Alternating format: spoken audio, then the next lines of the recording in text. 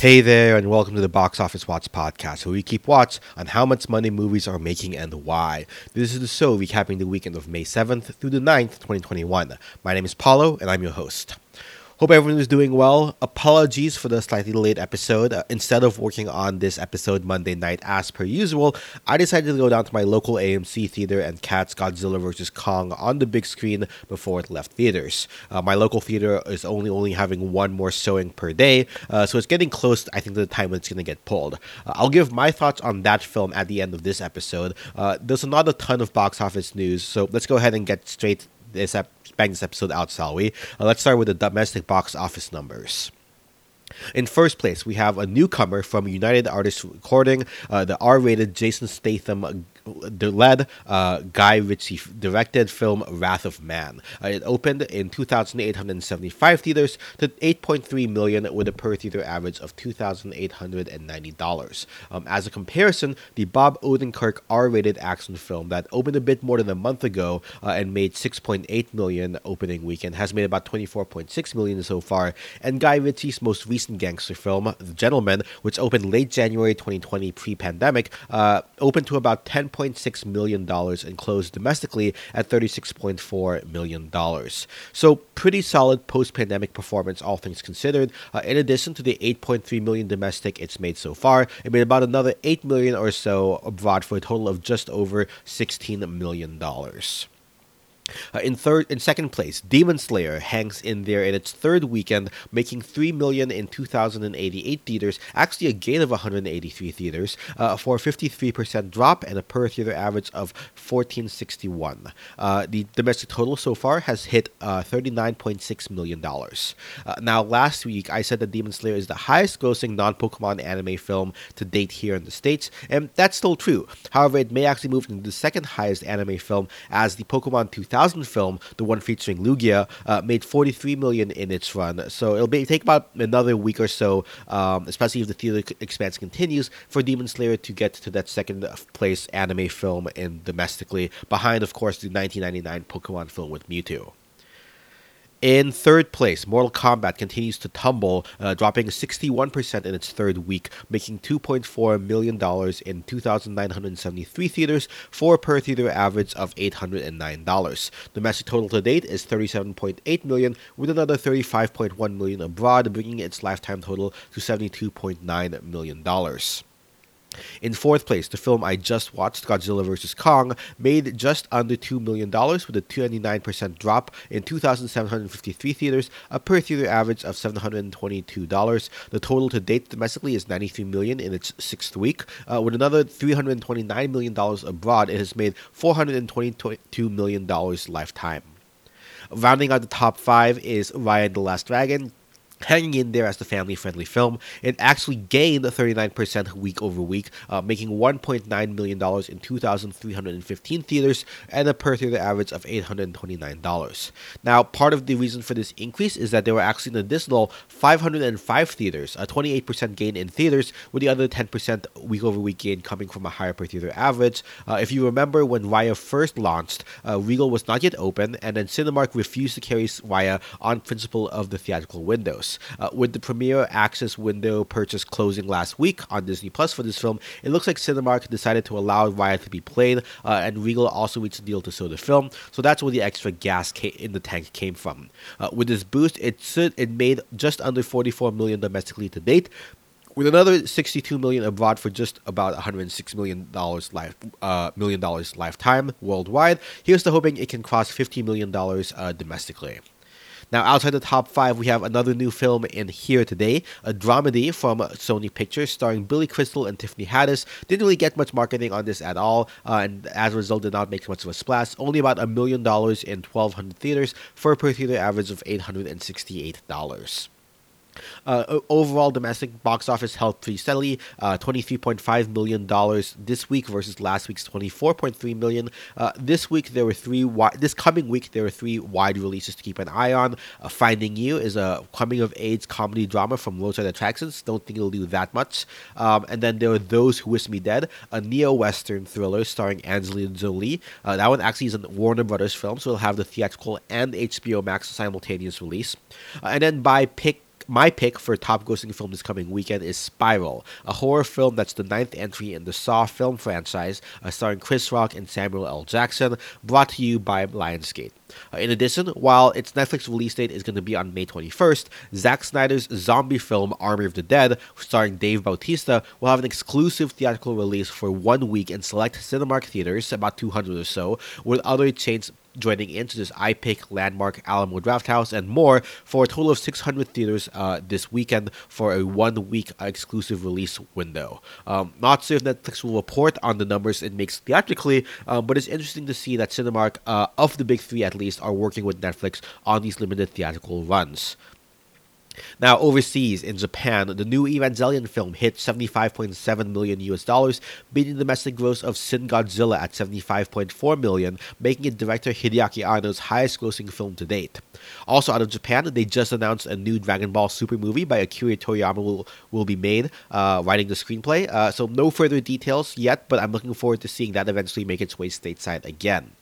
Over in the UK, Cineworld announced that they will be reopening May 19th as lockdown restrictions are eased. Moving over to the Chinese box office, in first place, we have last week's second place film coming up to number one with Cliffwalkers from Zhang Yimou, making $24.5 million US dollars. Lifetime total sits at $118.4 million.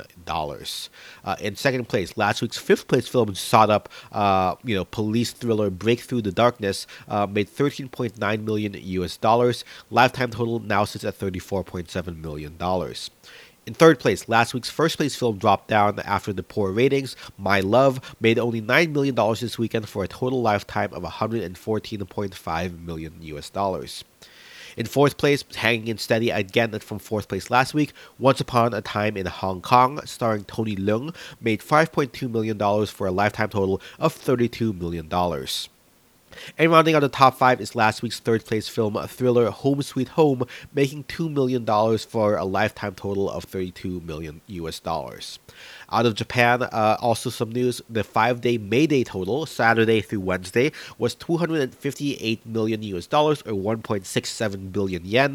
This is a new record for the holiday, though these records for the holiday periods are varying length. The previous record was the 2019 period, which is a 4-day period with 1.53 billion yen. However, this year was notable as there were no Hollywood films such as Avengers Endgame in 2019 or Fate of the Furious in 2017. Speaking of, we are 2 Fridays away from F9 debuting in China, so that's to be exciting to keep an eye out for. Wrath of Man also debuted in China yesterday on Monday, so it looks like it's going to be hanging on to its second place over there behind Cliffwalkers based on the daily totals. Now moving over to other headlines, a quick change to the release schedule. Instead of premiering in theaters, Sony has decided to move the Camila Cabello Cinderella film to Amazon Prime. It was originally set to air on February 5th, but got pushed back to July 16th. The films premiering on that date are now Escape Room 2 and the Space Jam sequel, with Black Widow the weekend before, which may have factored into the calculus to move it and sell it to Amazon. No set date when Amazon's going to be releasing Cinderella. We'll probably have an episode in the future also speaking about the summer schedule a bit closer to the end of the month. Some other corporate headlines to take a look at. Paramount said on the new Paramount Plus service they will be releasing a new original film a week starting in 2022. I anticipate most of these to be lifetime direct-to-video quality of film, so hopefully they don't get the bright idea to try to pull something from the theatrical release schedule to meet this quota. In addition, Viacom CBS said that they added 6 million global streaming subscribers, driven predominantly by Paramount Plus, for a total now of 36 million paying subscribers. Nintendo recently appointed the head of Illumination as a new member of their board of directors, suggesting that there will be many, many more animated films using Nintendo IPs in the future. If it means fewer Minion movies because Illumination's too busy, I'm all for that. And then also AMC released their quarterly numbers. I won't bore you with all the financial details, but A, they're still losing money, though not as much as a year ago. B, they lost a bit more money than analysts were hoping they would, which isn't great, but not to the degree that it's super terrible. And then C, CEO Adam Aron shouted out Wall Street's bets during the investor call for helping them raise the stock price earlier in Q1 to help lighten AMC's debt load, which all told I think is a win in my book. I mean, both Aron and AMC were making a $50,000 donation donation to a gorilla conservation fund as a nod to Wall Street bets users calling themselves apes, and for King Kong's success helping the box office. So yeah, the meme just lives on. And finally, I did say it was a slow week. This is probably better suited for my Oscars Death Race podcast, but that's on hiatus for now, so you guys get this news. Due to ongoing controversy regarding diversity and inclusion surrounding the Hollywood Foreign Press Association, the organization of about 90 journalists who put on the Golden Globes each year, there has been a general boycott of the HFPA and by extension the Globes. It started with Amazon, Warner Media, and Netflix opting to boycott the association in the upcoming award season, meaning they won't be submitting their films for consideration. And then NBC, the network that has the airing rights for the Globes, announced they would not air the ceremony in 2022. And even actors like Tom Cruise have returned their Globes in protest. So yeah, that's definitely a thing in the movie world that not particularly relevant right now for box office, but could have an impact maybe for the awards contenders that, for example, 1917, when it won a bunch of stuff at the Golden Globes, probably saw a bit of a higher release than it normally would have because of that hype. Anyway, that's all the news. So as promised, here are my thoughts on Godzilla v. Kong. Having seen it last night, spoiler for anyone who somehow hasn't seen the film yet.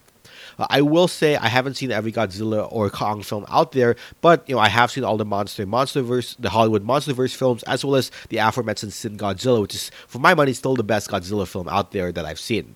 Of the MonsterVerse films, my favorite was definitely King of the Monsters. I know it gets a bad rap and didn't do so well at the box office, but I just wanted to see monsters king the shit out of each other, and that's exactly what I got for a solid 2 hours, which more or less made the film for me. And maybe seeing it in the true IMAX format at the Lincoln Center AMC definitely helped with that a lot. Anyway, as far as Godzilla vs. Kong goes, it was enjoyable enough, particularly in the versus moments of Godzilla fighting Kong. I think Kong running around the Lost World was pretty great, and honestly, wouldn't be surprised if this got nominated for visual effects and best sound at next year's Oscars. However, I do think this suffered the issues of the first Godzilla MonsterVerse film in that there was too much human nonsense going on and not enough monsters. In particular, the conspiracy trio with Millie Bobby Brown were pretty much useless the entire film and added nothing at all. That could have been done cleaner with even more thematic nuance that could have been done. I feel there's probably a larger story there that unfortunately got chopped a bit too harshly with various stories threads being woven in that were never picked up again. So a bit of a mess narratively, but that's all forgiven for the pretty banging final fight with Mechagodzilla, which just felt absolutely brutal. I will say they definitely added a lot more characterization for Kong here, not so much for Godzilla, which may have to do with Toho wanting Godzilla to be an unknowable force of nature, but I just wanted to see more Godzilla, man. Though, as someone on Team Godzilla, I will say I'm happy we got a conclusive ending that Godzilla held onto his title as King of the Monsters. Overall, gave it a 3 out of 5 on Letterboxd.